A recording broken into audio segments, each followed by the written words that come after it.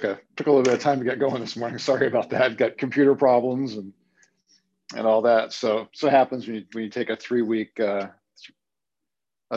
hiatus. So sound good? Everybody's good on sound? All right, great. So well, it's good to be back with everybody after 3 weeks, and transitioned us from August into September. And I don't know about you guys, I think May and September are my 2 favorite months. So beautiful this morning. So we're going to start back up, and our first session is going to be about control. And I apologize for this, for the my computer view. I couldn't get my camera to work, so we're just working off my laptop. So we're going to talk about control, something that is close to all of us, right? And something that we all kind of fall victim to at a certain point, and there's kind of good reason for that. And we'll get into all that. So maybe some of the chemistry and biologically what kind of brings us to the point where control becomes important and all that. So, but this morning, we're going to talk about, control is one of these things where it's kind of a knot that's really hard to untie and unwind, because the more you try to control things, actually, the less you control. Okay, because there are just physical limits to how much we can control, right? So we like to control our environment for some pretty good reasons, actually. Part of it is just physiologically how we're wired. We're wired for fight or flight, and everybody's kind of heard fight or flight, but it's a biological thing where when our environment around us changes, okay, through literally thousands of years of programming. And I don't know if you guys have ever heard this before, but that our DNA, right, all of us, it's estimated that we carry about 20 generations of DNA in us from our ancestors. So we just naturally want to control our environment just from pure safety.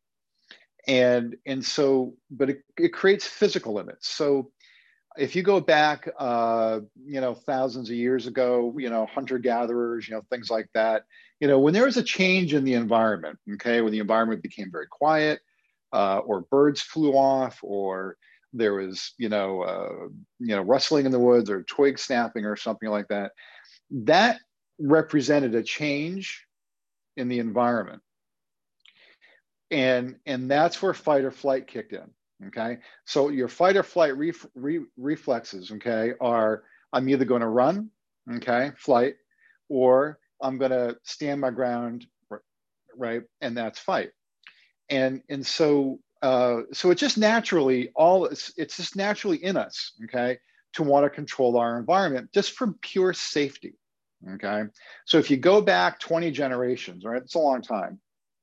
All right, it's just pure safety. We want to control around what's going on around us, but that has physical limits. I think especially today, right, where we're not worried about marauding, Vikings or a pack of wolves or wherever the case may be that might have represented danger.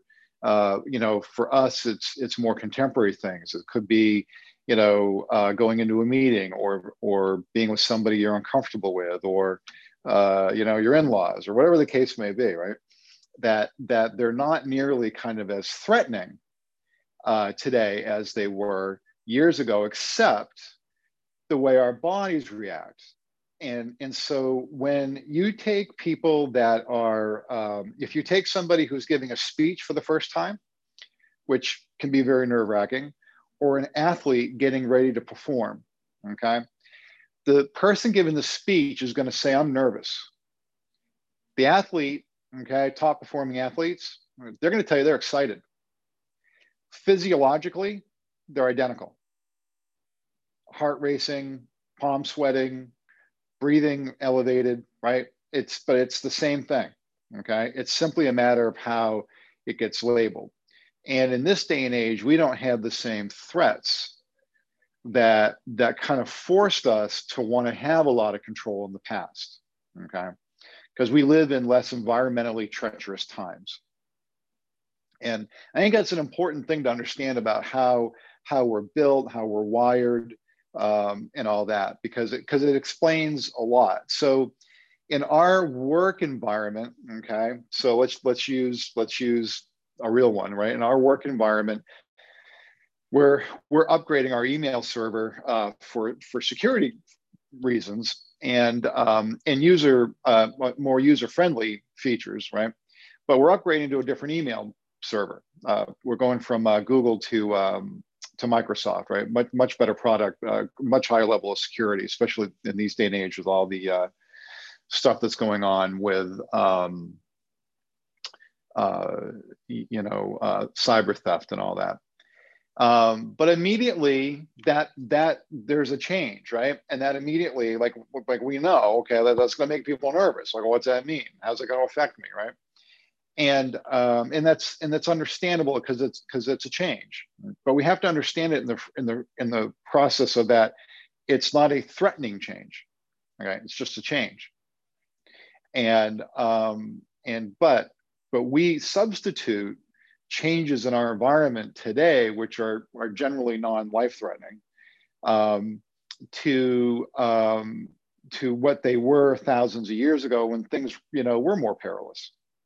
And so we have to kind of understand that we're applying kind of old technology from our bodies and our physiology. Okay, we have this old template, and we've brought it forward into a modern world, which means that we really don't have to be too focused on controlling a whole lot.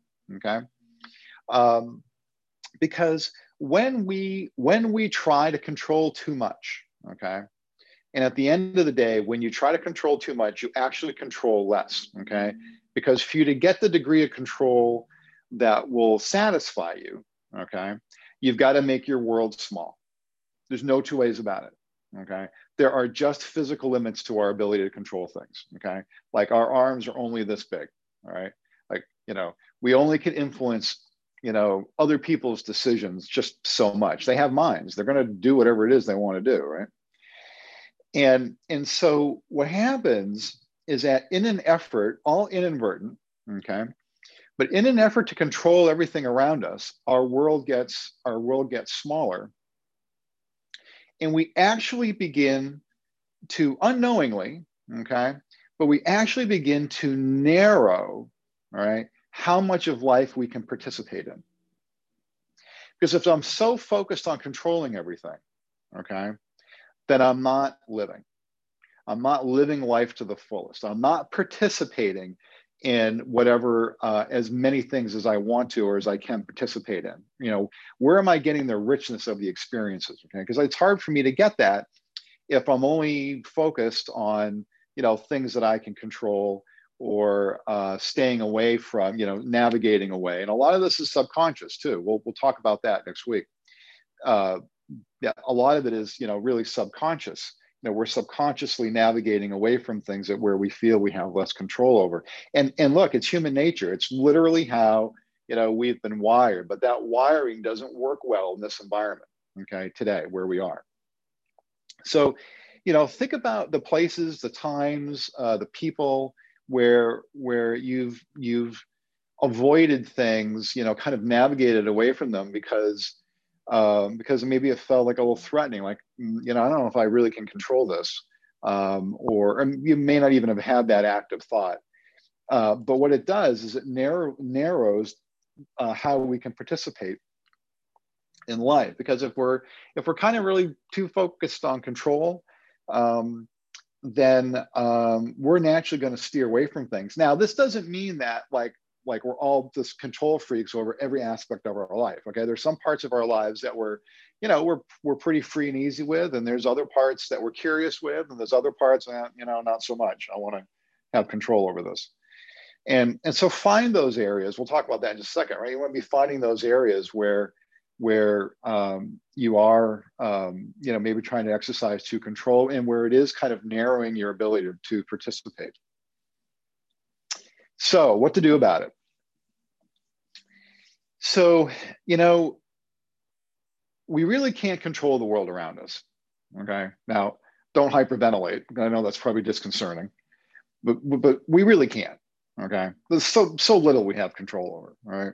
What we can control though is how we interact with the world around us. So we can't really control the world around us, but we can fully control how we interact with it. And that's really where the richness comes with how do we interact with something. You know, it's like, how do we show up? Okay. Do we show up full, you know, rich and curious, or do we kind of show up kind of shadowy and you know, with timidity, right? And so I think just understanding that we really can't control much around us, but we really can control how we interact with the world. And so to for preparation to next week, okay. So you know, the next time you feel the urge to control, ask yourself, how can I interact with this situation so that I can influence the right outcome for everybody, not just me, but everybody.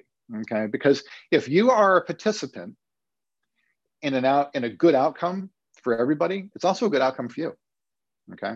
So how can I interact, not control, but how can I interact with this situation where we can have the right outcome for everybody, not just me.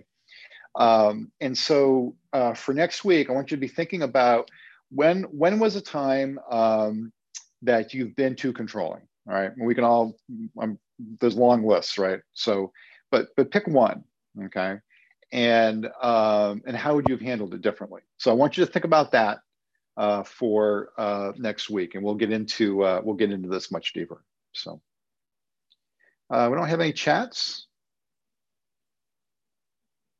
So I think we will call this a wrap and have an amazing week. And I'll see everybody next Monday at 9 o'clock. Take care.